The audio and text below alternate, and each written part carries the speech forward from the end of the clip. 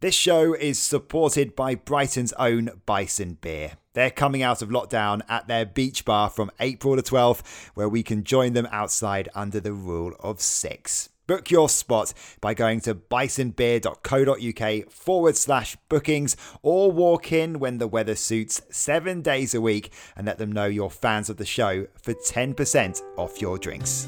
This is Football, the Albion and Me with Richard Newman. Hello, welcome to Football, the Albion and Me. I'm Richard Newman. This is the podcast which talks to Albion favourites and assesses the current state of play at the club. This week's episode is the 4th player interview for Series 3 and Lincoln captain Liam Bridcut is my guest. The former Brighton midfielder really kick-started his career at the club and was part of the team which won promotion to the Championship. The cornerstone of Gus Poyet's side, Bridcut went on to play in the Premier League with Sunderland, recorded in February 2021. He talked about that, as well as his experiences at other clubs, including what's turning out to be a promising season at Lincoln, where he's enjoying his football. Enjoy. Follow Football, the Albion and Me on Twitter, Facebook and Instagram. Liam, thanks so much for coming on the podcast. You're at Lincoln now, moved there last year after a successful loan spell. Looks like quite an exciting project as well under Michael Appleton. Yeah, definitely. I think my loan last year was just a chance for me to go and get games, play as regular as I can. My decision was easily made up in terms of Michael, in terms of his first phone call, really. By just saying that he's not here, he's here to make players better and make them progress in their careers, and that was a big selling point for me. I think I've said throughout my career, as long as I'm learning each year, and I feel like I've learned each year or got better, that's a massive positive for me. What's he like to work for, Liam? He's had quite a big impact at some of the clubs that he's been at. Good work at Oxford as well. Looks like a similar sort of challenge and impact he's having at Lincoln too. Yeah, definitely. I think out of all the managers that I've worked with over the years, I think he's probably in my top 3. He's very honest. There's no grey areas with him. He says it how it is. He doesn't treat players any differently, regardless of if you're playing week in, week out, or you're not. Everyone gets treated the same. He's a great person, very honest and open. The good thing for me is he likes the players' input. He likes them to have an opinion, which I found with a lot of other managers struggle to take opinions on board, which he's open and very honest with that. He likes opinions, and he knows we're all in terms of we're all trying to drive for the same thing. So for when you have an opinion and a manager takes that on board, it's a massive compliment for his personality, and his work every day on the pitch tactically, and his motivation. It's probably one up there with one of the best I've come across. It looks like he spends more time in the gym than any of the players do. Yeah, I think we stay out of the way of him when he's in the gym. I think he can embarrass a few of the lads, just put it that way. Max Sanders joined from Albion in the winter transfer window. What have you made of him so far? Yeah, really good. I've not had too much over. Well, he's only been here a few weeks at the minute. I'm carrying a bit of an injury, so I'm off the field at the minute. But yeah, he's seemed good. Every time I've watched training or the games and that, he's obviously a good player. Otherwise, the manager wouldn't have brought him in. I think that's one of the key things for players that are coming in at this club at the minute. The recruitment's been brilliant. The manager's very picky in terms of what kind of players he wants in. So obviously Max fits that bill. But he's been good, and he's a young talent. And as long as he's willing to work, we're all happy to have him. What's the potential and the aims for Lincoln? Obviously, you're a big part of those plans because you haven't been there very long, but you're the captain. You made quite an impression when you came in then. Yeah, I think when the manager brought me in permanently, He had that in mind in terms of he needed someone with the experience and with the leadership skills is what I've got in terms of not just helping the lads on the pitch, helping them off the pitch and making sure they're focused and on the right track. So it's a privilege to have.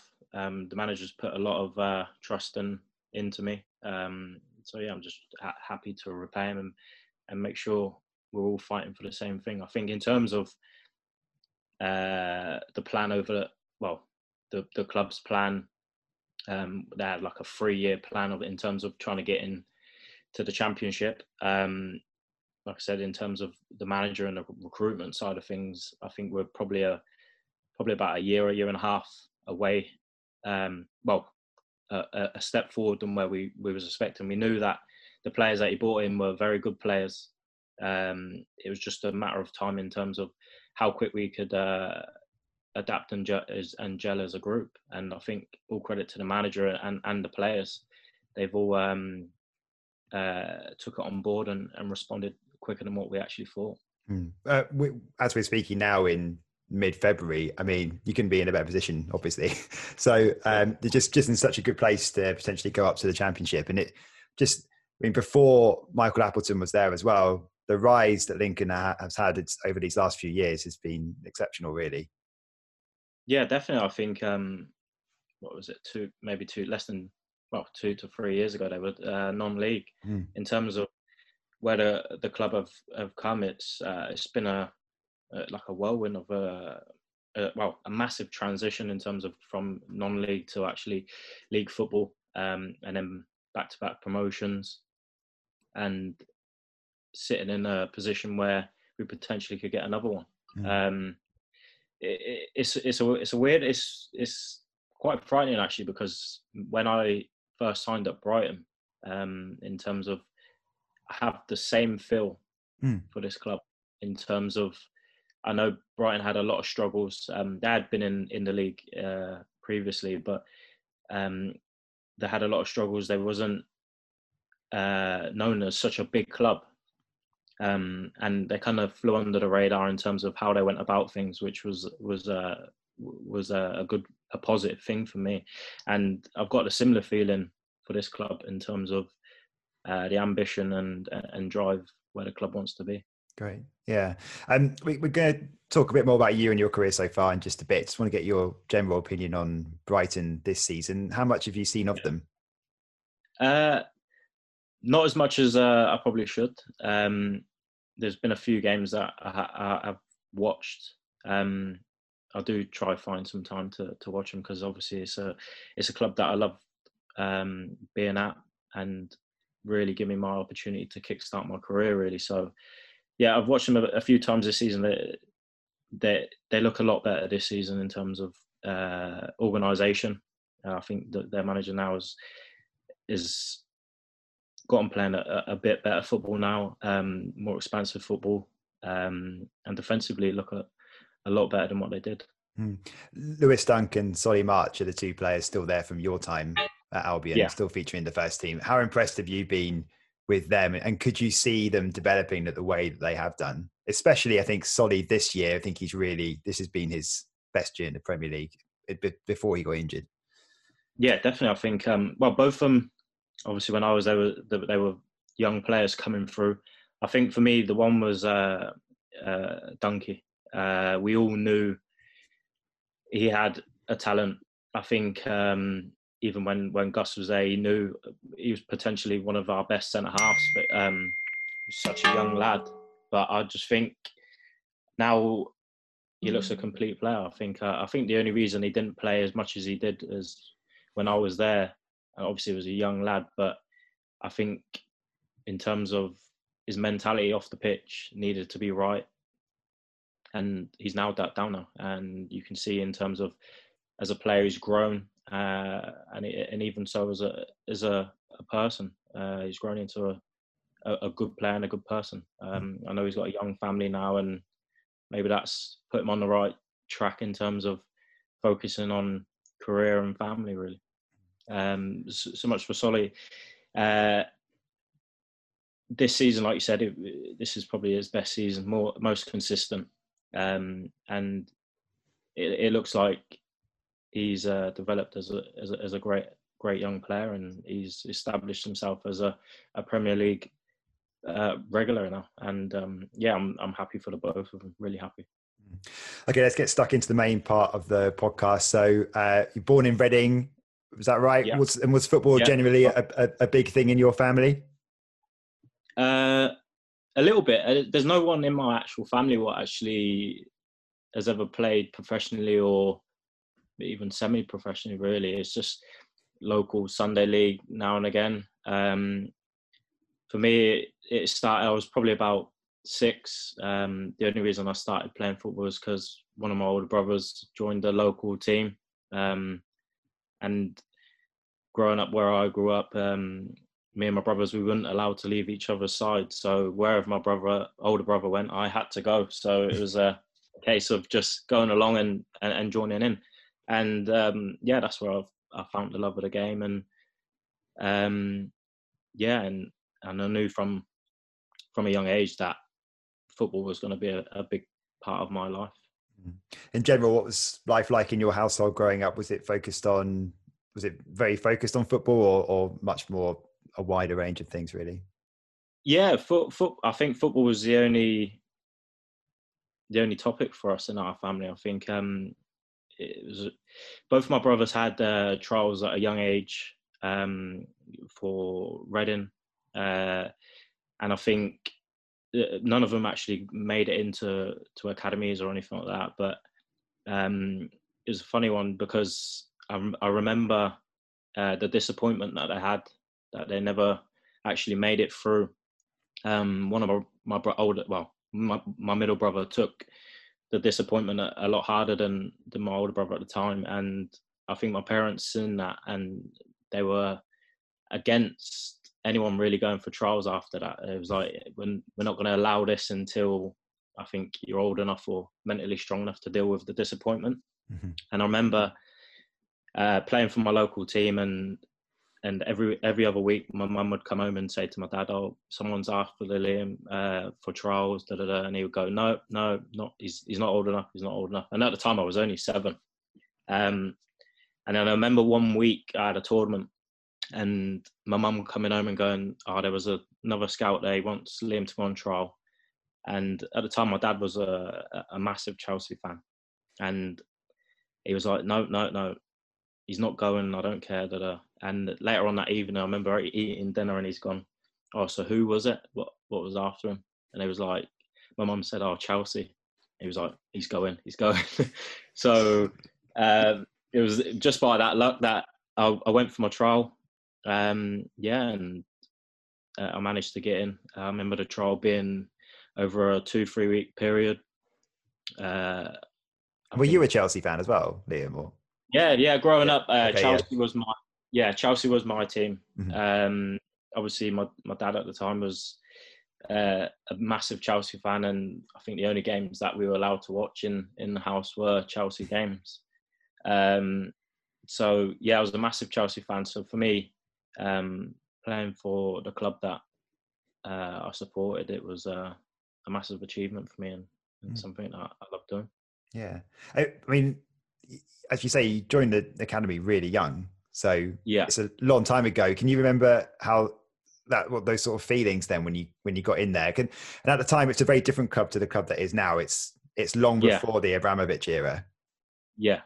So it was Ken Bates at the time, and it actually wasn't even an academy until Abramovich took over. Really, we were schools of excellence, still training 3 times a week.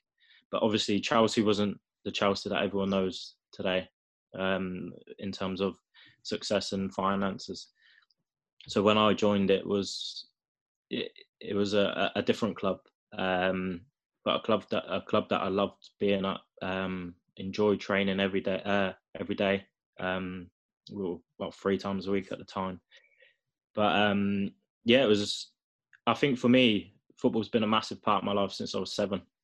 So I joined Chelsea at 7. Signed a contract for the schools of excellence at 8. And for me, football was always. I've always loved football, but I think as a kid, that almost the enjoyment of just going and playing was taken out of the game for me quite early. In terms of, I know every year there was a yearly review in terms of if you get another contract or not, and I had that from probably from 7 until I was probably about 15, 16 when I got given my scholarship. So because of that, did it sap some of the enjoyment, and did it make you think, was there ever a point where you thought, oh, I can't be bothered to do this anymore, especially as you're getting into your teens? Yeah, in terms of, like, I gave up a lot in terms of my childhood, and in terms of being able to go and just mess around with your friends and be a kid. My focus and concentration had to be there from 7 years old, in terms of, I knew if I wanted to have a career or make my life as best as I could, I had to focus, and it was something that I wanted to do. I wouldn't have had it any other way. For me, I've always enjoyed football, always loved football, and I get to do the thing I love. So it's an easy one for me. Mm-hmm. Who are some of the players that were coming through the system, a similar kind of age to you then, that have gone on to play professionally? At the time, so I think me, Sam. You remember Sam Hutchinson? He was at Sheffield Wednesday. Yeah. We actually joined on the same day, and went through Chelsea our whole way. I left probably about a year, 2 years before Sam. Jack Cork, Michael Mansian. The ones that come in a bit later was Ryan Bertrand, Scott Sinclair. So I think the age group that I had coming through the youth system, I think everyone kind of went on to have a good career. And was there a particular coach there that really brought your game on, that you can look back on and say that they really set you up? I had loads of good coaches at Chelsea from a young age. One of my favourites from as a kid was Frank O'Brien and Bob Osborne. They were probably one of my two favourites as a kid. But the one what really had a massive impact on not just my career but my life, Brendan Rodgers, had a massive impact on the way I looked at football and life and what I wanted to do, really. So many people speak really highly of Brendan Rodgers, and the job he's doing for Leicester obviously is incredible, and the jobs he's done really pretty much everywhere he's been really impressive. What is it about him that stands out for you then? He obviously would have come on a long way since he's become a manager, but what do you think it is? I think he just knows people. He knows how to deal with people. Tactically, one of the best I've come across. Very, very well educated. He's educated himself in terms of going to learn from the best. And tactically and football wise, he's probably one of the best I've come across. As a person, he just had something about him. It was weird. I had this conversation a few weeks ago with one of the lads, and they asked me about him, and I just said it was. He just had something about him in terms of he could make you feel like the best player in the world, no matter what. Either he could. I remember one game that I was on loan at Watford. He actually took me into Watford for a loan, and there was one game that he pulled me in and said I wasn't playing. I actually came out of the room feeling like I was a better player than when I went in. He had something about him that he could do. I don't know. He just used to put an arm around you and speak to you. And like as a player, being told you're not playing, you always have that in the back of you. You're angry. You're upset, and you think, "Why is this?" And you almost start playing the blame game with yourself and everyone else. But with Brendan, he used to come out of the room happy and ready to go again, really. So he just had something about him that he could do that. Yeah. Do you think generally he's sort of is he underrated a little bit? And is he kind of the way he's perceived? Is it sort of fair in the media? Do you know what I mean? Because I think ever since he's been perceived a little bit differently, ever since there was that weird Liverpool documentary a couple of years ago, and it feels like most people would say that's really not him. The thing with Brendan, he wouldn't treat anyone different around the club. I think it was, even from the ground staff to players to first team players, he wouldn't treat anyone any different. He was always respectful and such a nice person. I think the Liverpool documentary kind of painted him in a bad picture. In terms of football, I think he is very much underrated.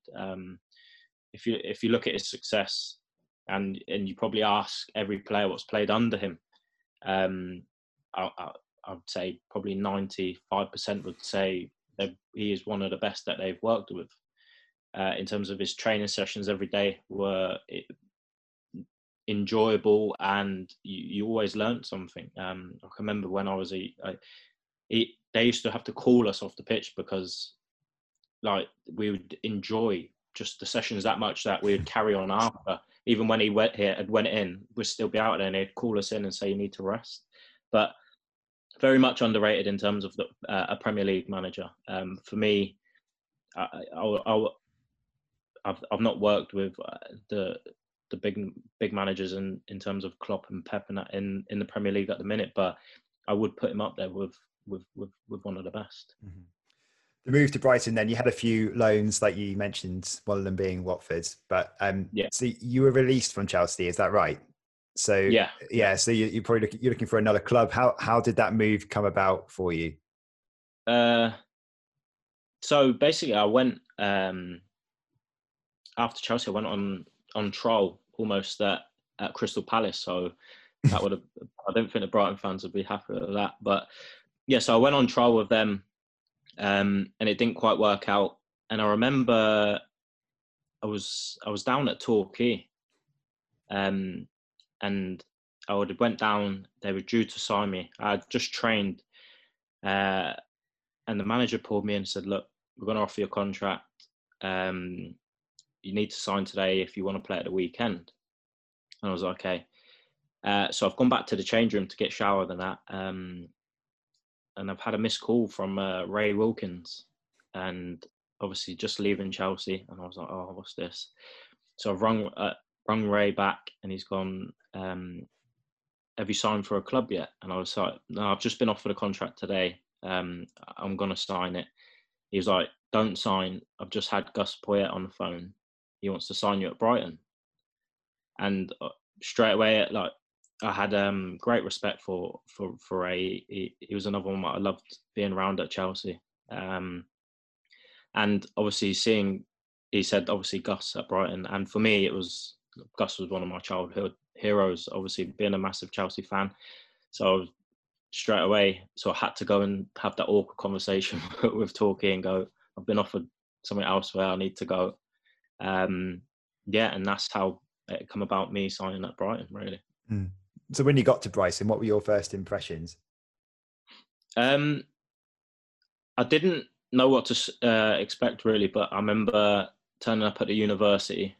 Obviously we was training at the university at the time, and meeting Gus, and he just talked me through the session, what was going to happen, and everything else. But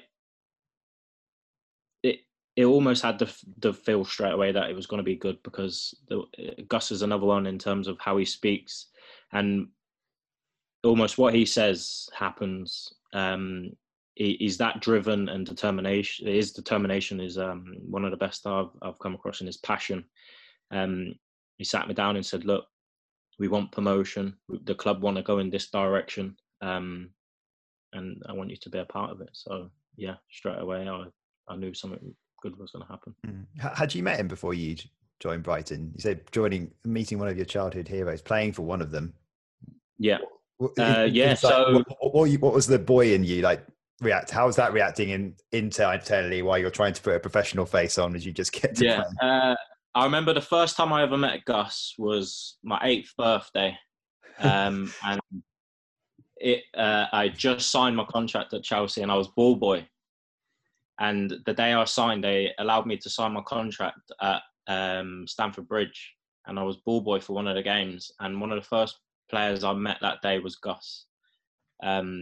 So yeah, it was a big thing for me. Obviously meeting him many years later, and obviously he was going to be the manager. Yeah, I was excited. I was like a little kid, really. In terms of professional, I was trying to be professional, but obviously he was a player that I looked up to and loved seeing on the TV. So that was the start of the promotion season to the Championship. Did you feel like you had a pretty good squad as soon as you got in there in terms of the players you had around you?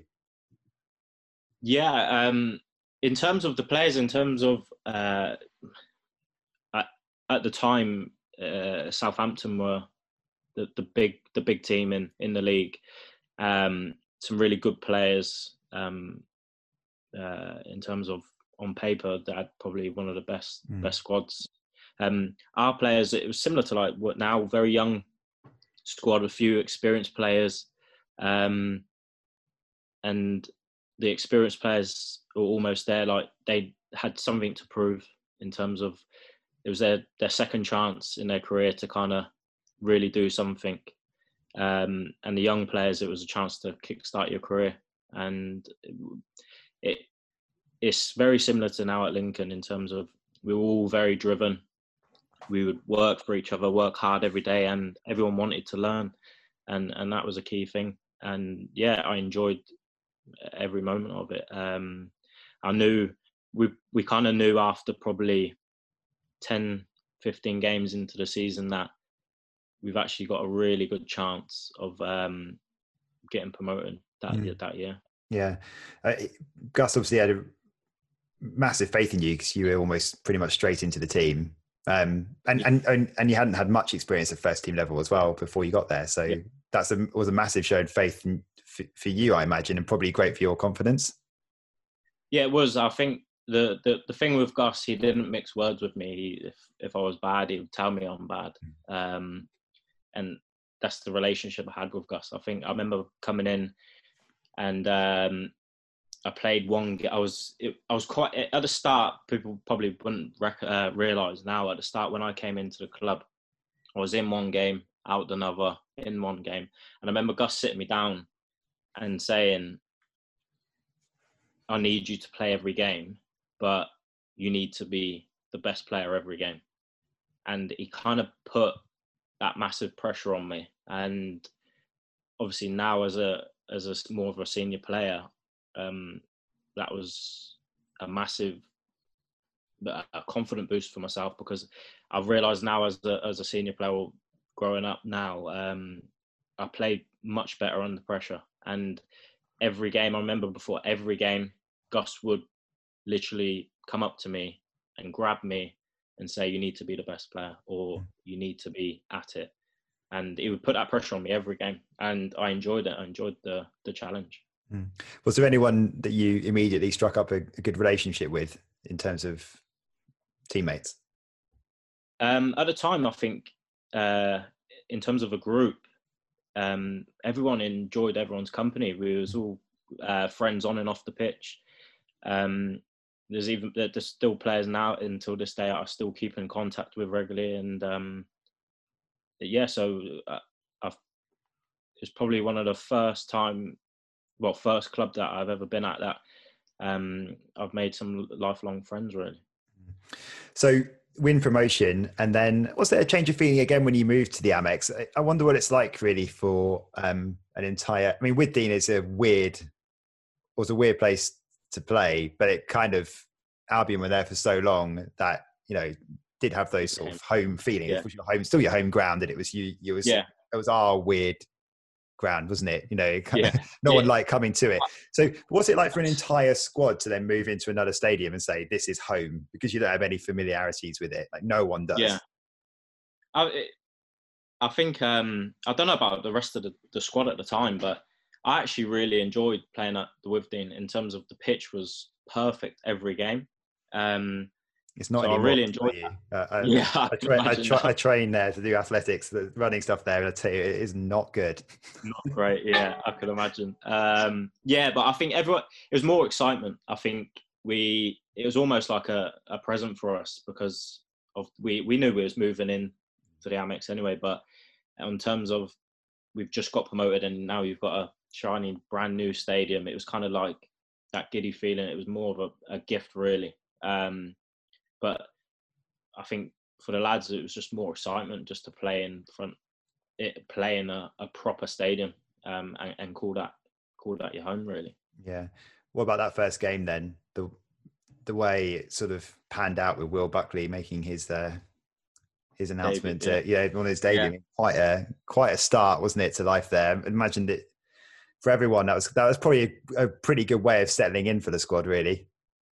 Yeah, definitely. I think the thing Bucks was a very quiet young player at the time. Yeah, and it was like, what was he like, the record signing for Brighton at the time? Briefly, I think it was, yeah. Him and Craig McCall-Smith. Smith, yeah. I think he was the record signing for like a week or two, and then Craig McCall Smith came in. So he was carrying a lot of weight on them shoulders. So for him to come in and hit the ground running like he did, yeah, it was brilliant. And he kind of that was when Will kind of announced himself as a top player. Really, for me, he was a very, very good player. I think his injuries kind of knocked him and set him back, but he never hit the heights of what he kind of should have. I think for me at the time in the Championship, you got the likes of Wilfred Zaha and Balassi at the time. For me, Will Buckley was a lot better than them. We'll come back to you and Will a little bit later on, of course, because you're back at Sunderland a little bit later. But you were really impressive in that Albion team and consistently one of the best performers. Did you feel at this point, I'm pretty settled? Yeah, I think in terms of not settled in terms of I was thinking I was going to play every game, because Gus made that clear. But in terms of if I didn't train and play well, I'll be out. But in terms of when I did play and was happy, I was very happy. I loved the club. I loved living in Brighton. My first son was born there. Obviously, we'd just been promoted, doing really well in the Championship and really making a name for myself. So I loved every minute of it. Yeah. Very quite a lot of the team that missed out on the playoff final in 2013. So Ashley Barnes, Will Buckley, Gordon Greer, Dean Hammond, Gary Dicker, Craig McCall-Smith, they've all come in and they've all given their accounts of those of that semi-final and how close it was. That was the first big chance to reach the Premier League. I mean, not so much on the match then, but can you remember what the feelings were like afterwards? Because obviously that was the point where we knew that Gus was leaving as well. Yeah. It was difficult to take because I think in terms as a group that we had, not many of us have ever been in that situation in terms of being as close as we could to the Premier League. It's hard because you look back on other games, you go, only if we won that game or drew, and we wouldn't be in this situation. We can automatic promotion. But I think in terms of that game, we went to their place very confident, done really well, and we was actually excited to get them back at the Amex because our performances had been really good. We was solid at home, and the feeling after that game, it was almost like the wheels had fell off in terms of Gus. We kind of knew Gus was probably potentially leaving, and for me personally, it was hard to take because Gus was a massive part of my career in terms of I was learning so much under him, and I was growing as a player, and there was obviously players what had good seasons, and there would be clubs sniffing around, and it was almost like we had such a tight knit group that it was kind of falling apart because of just. Not because of that game, but of our success in terms of other teams are looking at the players because they've done so well. And then yeah, it was a difficult period. It was a very difficult period for me. It did end up being the first sort of the start of the breakup of the squad, really, I guess, when Gus Yeah. went. There's actually been quite a split down the middle about whether players thought that Gus was leaving or not. Did you feel like quite soon after he was going? I probably had that sense a few days after the game that it would go. I think from the discussions after the game, I kind of knew that was it for Gus. I think he's a very passionate man in terms of he wants the best, demands the best, and he doesn't mix his words, which for me I had no problem with. I loved how Gus was in terms of he'd say it how it was. If it upset anyone, it upset anyone. But there would be certain people that would take it in the wrong way. So I kind of knew Gus was going to leave. You obviously have a really good relationship, the two of you. He talked you up a lot as well. What were your feelings when he said that you were good enough to play for Real Madrid? I think that was just a case of him putting more pressure on me to see if I was going to perform or not. It was great that I had so much respect for Gus, and for him to say that, it did give me a massive confidence boost, but in the right way. And I think he knew everything. Gus knew how to push my buttons, I think, in terms of how he treated me and what he said to me. He knew I wasn't a player that wanted to arm around him and tell him you're the greatest. He knew that I reacted better with tough love, and that's what he gave me. Mm-hmm. So, it was the Real Madrid chat. I think it was a bit too far, but it's always nice to hear. Yeah, absolutely. And you were one of the best players in the team at that point as well. So it was, we're all getting excited about the hype. Like I say, that there was that was the start of the breakup of the squad, really, and lots of changes happening. Gordon Greer told The Athletic in an article that a few players had their heads turned from that point, and thinks that you might have been one of those people as well. So it's a good time to get this across in your own words, really. What was the situation like at the end of that season? Regarding your own future, you obviously made a transfer request a bit later on. Yeah, I did. So obviously, the point where I knew Gus was leaving, it was difficult to take, but I knew it was going to happen in football. At the time, I had a few other clubs, not just Sunderland with Gus, interested in me. Not one point did I want to leave the club, even though I knew I had a good relationship with Gus and where he was going.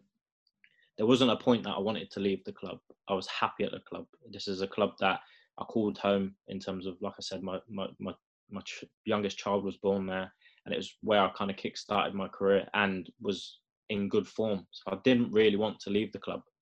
I was very much happy there, but at the time I had other offers. The club knew about this, and they were back and forth with clubs.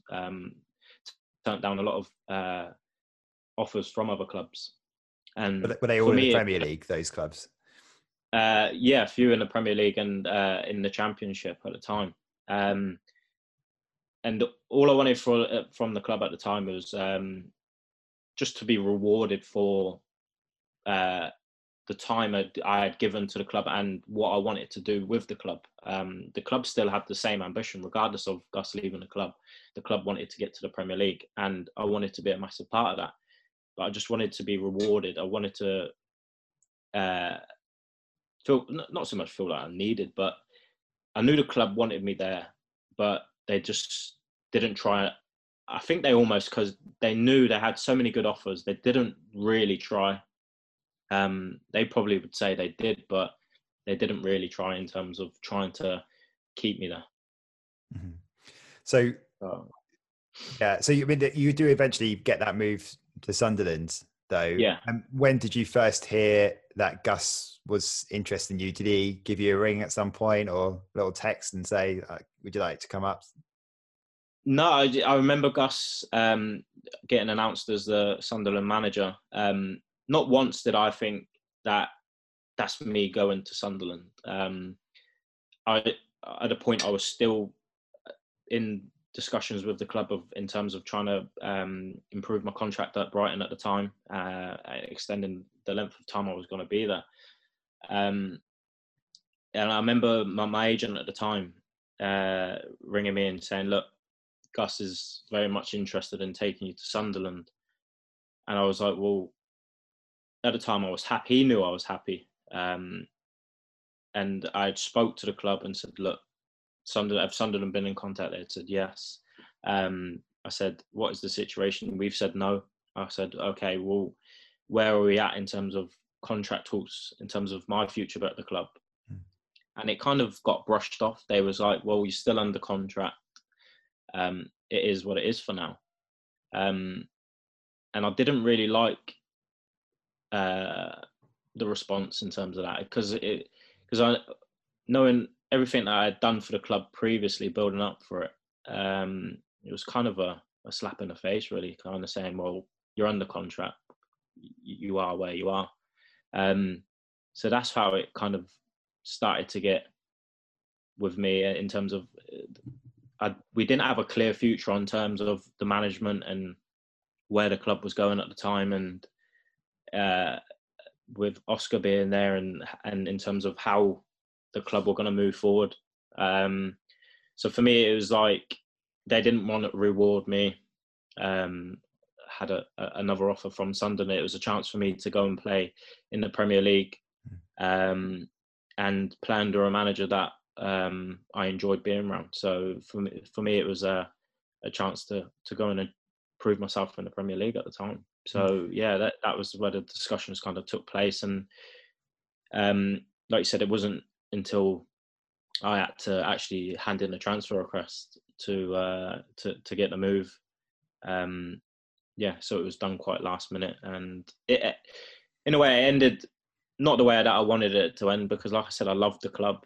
I still do, but it was an opportunity for me to go and prove myself in the Premier League, and realistically, financially, make my family's life a lot easier.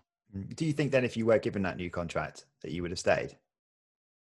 I said to the club, yeah, okay. Yeah, I said to the club, if I'm not asking for the same amount of money that a Premier League club can give me, I know that. I'm not stupid, but I want a better contract in terms of, you said that we were going to discuss it. So if you come to me with a better contract, I'm happy to stay. And that was where we got to. And they never really kind of stood up to their end of the bargain, really. So yeah, for me, it was a chance to go and play in the Premier League and earn more money, really. Yeah, that's interesting. And yeah, no one would ever fault going out to to go and play in the Premier League. Before we move on to Sunderland, though, you were quoted at one point a few years down the line of saying you'd be open to a move back to Brighton. I think it's something like 2016, maybe it was around that time, 2016, 2017. Was that ever a possibility? I don't think there was. I think there was a few rumours of me going back. I think it was just after Gus left Sunderland, and at the time I stopped playing. And there was a few rumours, and I think a journalist asked me if I would go back, and I said the same thing now, is yes, I would have, because I love the club, and it would have been an easy transition going back to a club that I know and love. So your time at Sunderland, how do you look back at your time there? A big club with some passionate fans. You were there till 2016, and what was the club like?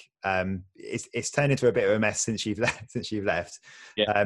I wonder whether we'll come back to that bit actually in a minute. Just first of all, though, what was that step up to the Premier League like? Because obviously Sunderland was struggling at parts of that season. Obviously. Yeah, so I remember signing. It was just above the bottom three, I think it was at the time, and I knew it was going to be a massive test, but it was something that I was willing to do and was looking forward to. Playing in the Premier League is what you dream as a young boy. You always want to play at the highest level you can. So yeah, my first few weeks at the club were a whirlwind. Played some really big games, and performed really well.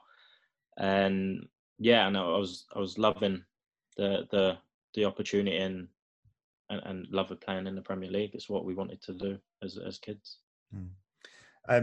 So you stayed there as well. You obviously being playing again with Gus was great for you, I imagine. What was it like after he left again? So another experience in your career where Gus leaves. Dick Advocat came in, did he?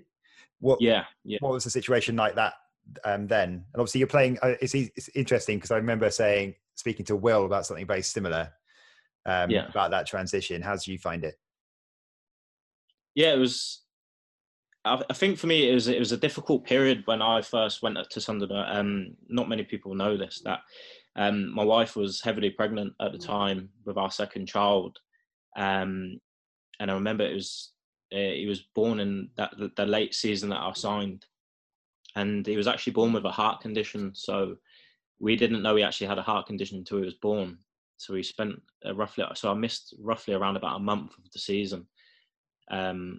Because of him being in hospital, and that kind of affected because I missed so much training and I was spending most of my days in the hospital, not eating right, not sleeping right, obviously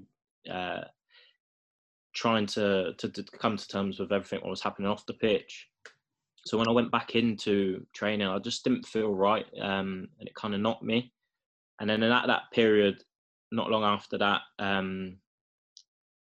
Gus had left, and so I had to deal with a lot off the pitch as well as on the pitch, in terms of new management coming in, and because I missed a massive chunk of the end of that season, the new manager coming in didn't really know a lot about me, obviously coming from abroad, but it was difficult.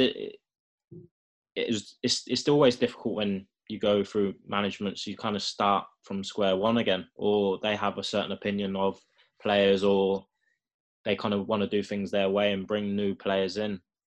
So for me, when Gus left, that was when everything kind of started to fall apart for me at Sunderland, in terms of having new management and in terms of where the club was at. The club's always been a mess. There's not anything. I think everyone says it's a mess now, but it's been a mess from day one. But in terms of the transition of managers was tough. Was a tough period for me because I was dealing with a lot off the pitch as well as on the pitch. And I imagine it was because of that. I mean, no parent would want to go through a situation like that.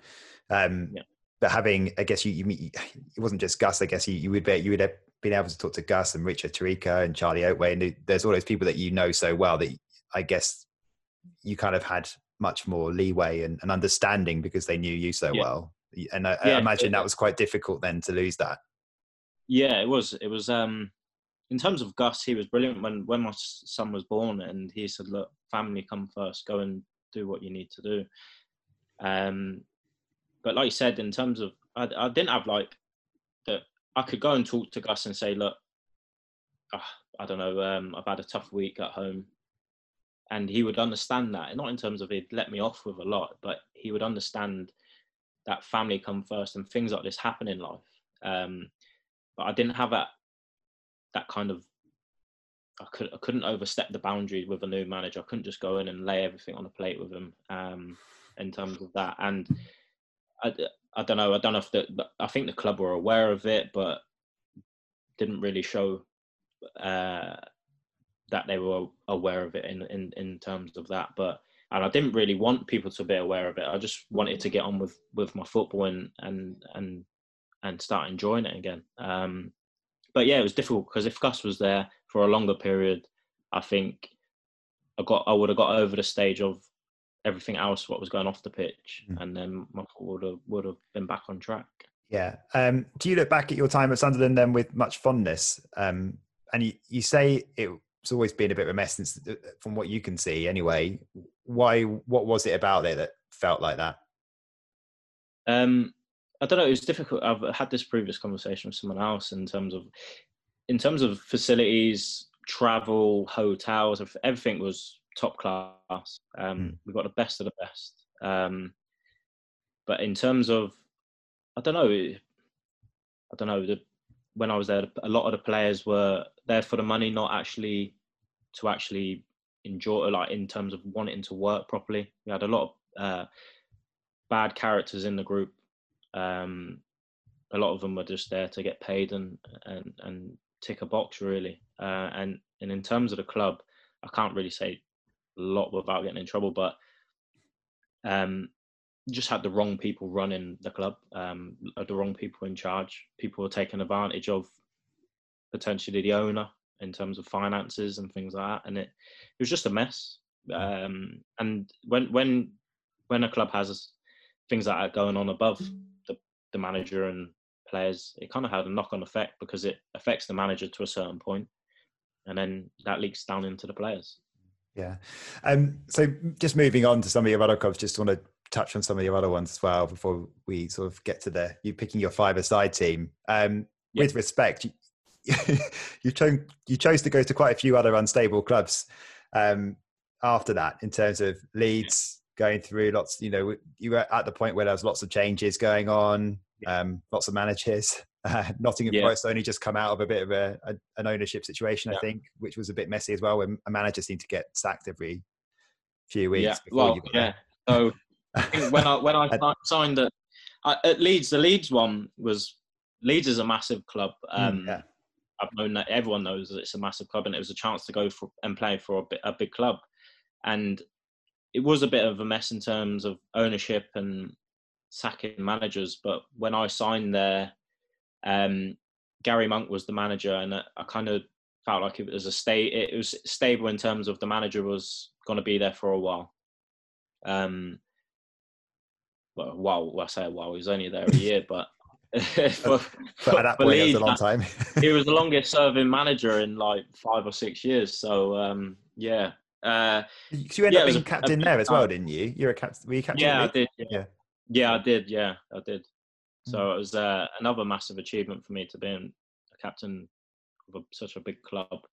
And there's another club I really enjoyed.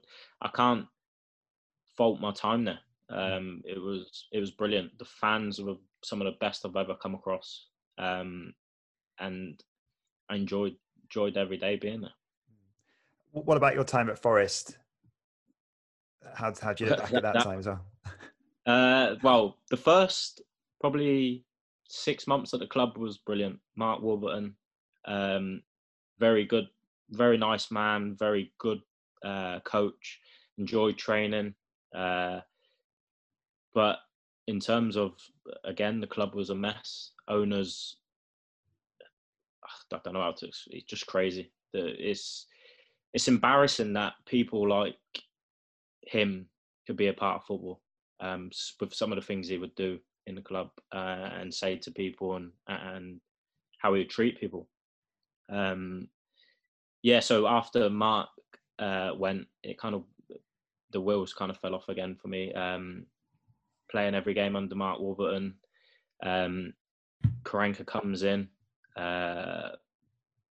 get injured just after he comes in, and then all of a sudden he spits his dummy out because the team didn't perform, and said he wants 11 new players. So and that was the method of the club. If the manager said he wanted 11 new players, the club would give it him and hold him to ransom for it, because he'd only get 4 or 5 games and then sack him. So it was a bit of a mixed one. So yeah, I mean, the Forest owner obviously has a bit of a reputation. For a bit, where they probably won't go into them, just to avoid any kind of trouble going further down the line. But then, I mean, see, the other thing is as well, though, that whilst you're at Forest, you then go to Bolton. During some of their worst times. Is Will Buckley there at that point as well? I imagine. So Will was actually, Will had been there for a while. So I went there on a loan just to get games. At the time, wasn't playing at Forest, and they were just being difficult in terms of when I wanted to go on loan and could have had a chance to go on loan in the Championship. They actually said I couldn't go anywhere in England. I had to leave the country. So this is the kind of club that I was dealing with. They were trying to force me out of the country to play football. So the Bolton thing come around, it was just last there at the window. For me, it could have been anyone. I would have went. I just wanted to play football. But again, another club that had been in a massive mess. But before I signed, the new ownership had come in. It was kind of getting on the right path. But I enjoyed my time at Bolton with Keith Hill. A bit of a crazy character. But that was a period that I had a chance to play with Bucks again. Yeah, just about Forest. I mean, Chris Hughton's there now, and he's building a bit of a mini Brighton promotion squad again. In the fact that he's got Gaetan Bong and Glenn Murray and Anthony Knockaert there. It feels like you'd be one of the sort of players that would fit right in with Chris Hughton. Do you wonder how it might have gone differently if that had happened earlier? Yeah, I wonder. I don't know in terms of the club. In terms of it, there was a lot of discussion on my contract, but I actually wish that when Gus left, I had a chance to work with Chris. I would have, if he was the first manager in the door after Gus, I think, it could have been different. We never know with football, but in terms of when the lads were there, and I still speak to them and say, when they was with Chris and speak to them, they all were singing his praises and were definitely on board with him. You see, seems like a very likable man, very, very good in the press, and he's proven that he's a top manager. His success in football has been brilliant. Just very quickly, I want to touch on Scotland as well. How's that opportunity come about to play for them, and getting that first experience of playing international football? What was that like? Brilliant. Like I said, as a kid, always want to play at the highest level. International was one of them. So I got a chance to play in a World Cup qualifier. And that kind of was the icing on the cake for me in terms of when I was at Brighton and the period that I was at in terms of my performances and had such a good season, and again rewarded with a chance to go and play for Scotland. So it was brilliant. Do you think do you sort of have any ambitions of getting back into the squad again one day? Not now, no. No. You're not an old player, Liam. I'm not, but I enjoy my family time in terms of international breaks. I just like having downtime with the kids and my wife. I think I do enough traveling through the year and enough. I don't know. I've been enough at football. Not that it's something I would like to do, but I just enjoy my family time now. And not that I'm getting older or anything. I need that break. I think I know my body. I think international games would be one too many for me. And then back to Lincoln now. Do you just sort of feel that you're quite, after moving around a bit over those last few years, do you sort of feel like you're quite settled now in terms of your family, where you live, the feeling of the club? You speak very highly about it. You're clearly very excited about the project that's going on there. Yeah, definitely. I think over the last, probably since I left Leeds, I kind of, even when I was at Sunderland a little bit, I kind of lost that spark in terms of football. Don't get me wrong, I still loved it, but I just didn't have that enjoyment. And I think being here at Lincoln now, in terms of the manager and what we're trying to do, I think every club that I've been at, other than Brighton, in terms of Leeds was good, but everywhere I've been at the minute is middle of the road in terms of they're happy to be where they are. They're just ticking a box and moving on, which for me, I don't want to be a part of that. I want to be a part of a team what's either fighting for promotion and trying to be successful. And so for me, coming here to Lincoln now and seeing their project, what they're trying to build, like I said, very much reminds me of Brighton in terms of what they were trying to achieve and what they have achieved. So it's exciting. Kind of got my kind of spark back for the game. And yeah, like I said, I'm enjoying my football. I'm happy on and off the field. Family's settled. And it's another chance to go and I don't know, write a new chapter in my career. Cool. In every podcast, I ask my guests to pick a five-a-side team from players that you played with throughout your career. So you don't need to pick them all from Brighton, or any, if you don't. And if you want, you don't need to have a goalie. You can, you can play rush goalie if that's a sticking point for you. So who would you go? Yeah, I'll leave it without the goalkeeper because it could cause a few arguments with a few of them. Okay, so who are you going to go for? I'll go for Wayne Bridge, Bruno. I'll go for Jermaine Defoe, Brennan Johnson, and this last one is going to be tricky.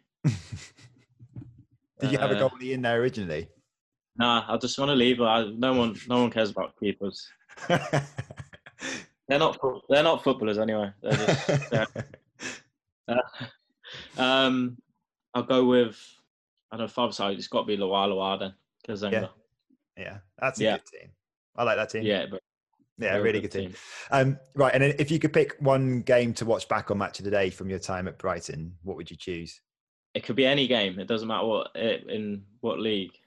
Any league, just as long this one from your time at Brighton. The night that we got promoted, I actually scored that game. So, yeah, definitely. I can't remember. Was it? I can't remember who we played against. That's how old I'm forgetting. Is it the Doncaster one? It was. Yeah, there we go. Doncaster. Yeah. Yeah. So yeah, that one. That was definitely in one of my highlights. Cool. And then sort of a quick fire type round now. First off, if you could change one thing about football, so that could be anything. It could be a rule. It could be something sort of behavioural that young players have or something like that. What might it be? Yeah. There's VAR at the minute. Definitely get rid of that.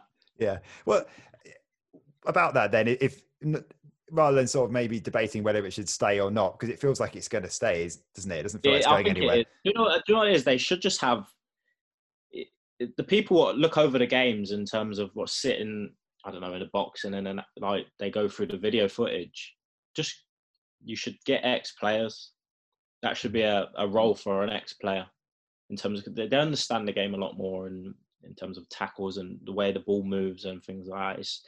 Just give it to ex-players. It'll be a lot quicker. They'll come to a decision a lot quicker. But the new one for me is the offside one and the handballs. It's just, I don't know, it's just there's no consistency with it. If you get it and there's consistently and you go, well, you don't agree with it, but at least they're consistent. But each week it changes. Yeah. So yeah, not a massive fan. No. If you could play any other sport professionally, what would it be? Tennis. Tennis, yeah, that's a good choice. Yeah. And what about if you hadn't made it a footballer? What other interests do you have? And if just pretend you have all the talent in the world to do something. All the talent in the world. I don't know, a bit of singer or something like that. Yeah. Travel the world. Yeah. Get to the party. So there we go. Yeah. Traveling the world is a similar kind of thing for the tennis player. Maybe not so much the party. Yeah, that's probably like it. Yeah. That's when my daughter was born. I was like, future international tennis player. Yeah, absolutely. That's what I said with my kids, golf or tennis. What attribute from another player do you really wish you had, past or present?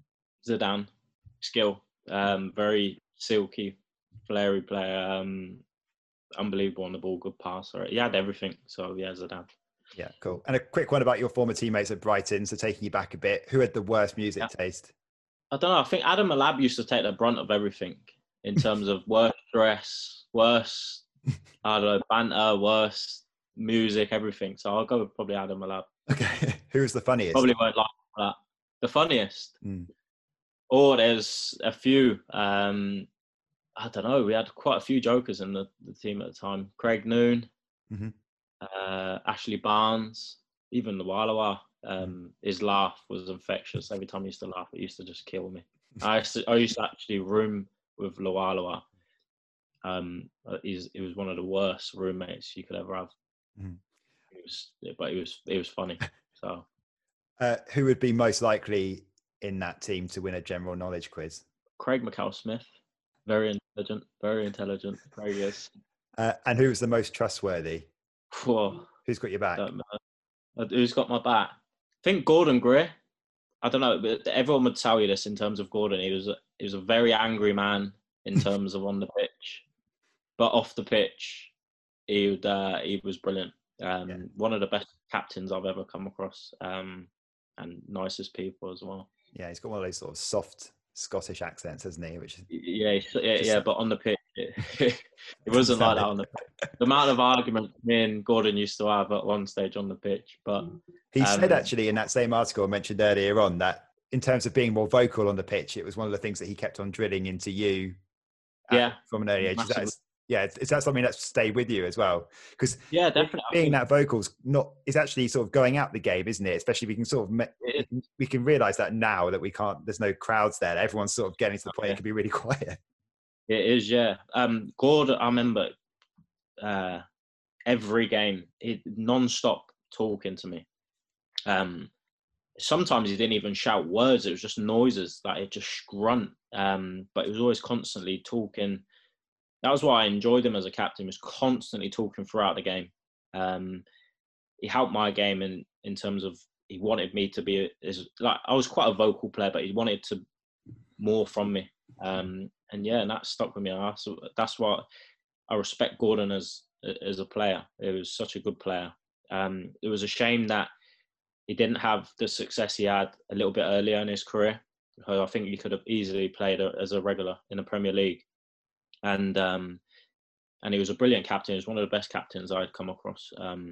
He was always willing to help lads on and off the pitch. He was constantly talking through games, and we'd sit down after games and he'd have discussions with lads. And so I learned a lot from Gordon. And finally, do you have a message for the Brighton fans?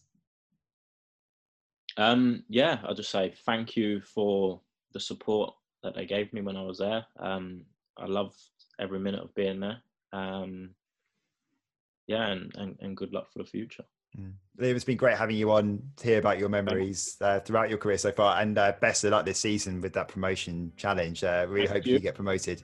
Thanks so much to Liam for joining me on the podcast this week. That's about it for this episode. Join me again next week for our fortnightly panel show. Thanks for listening.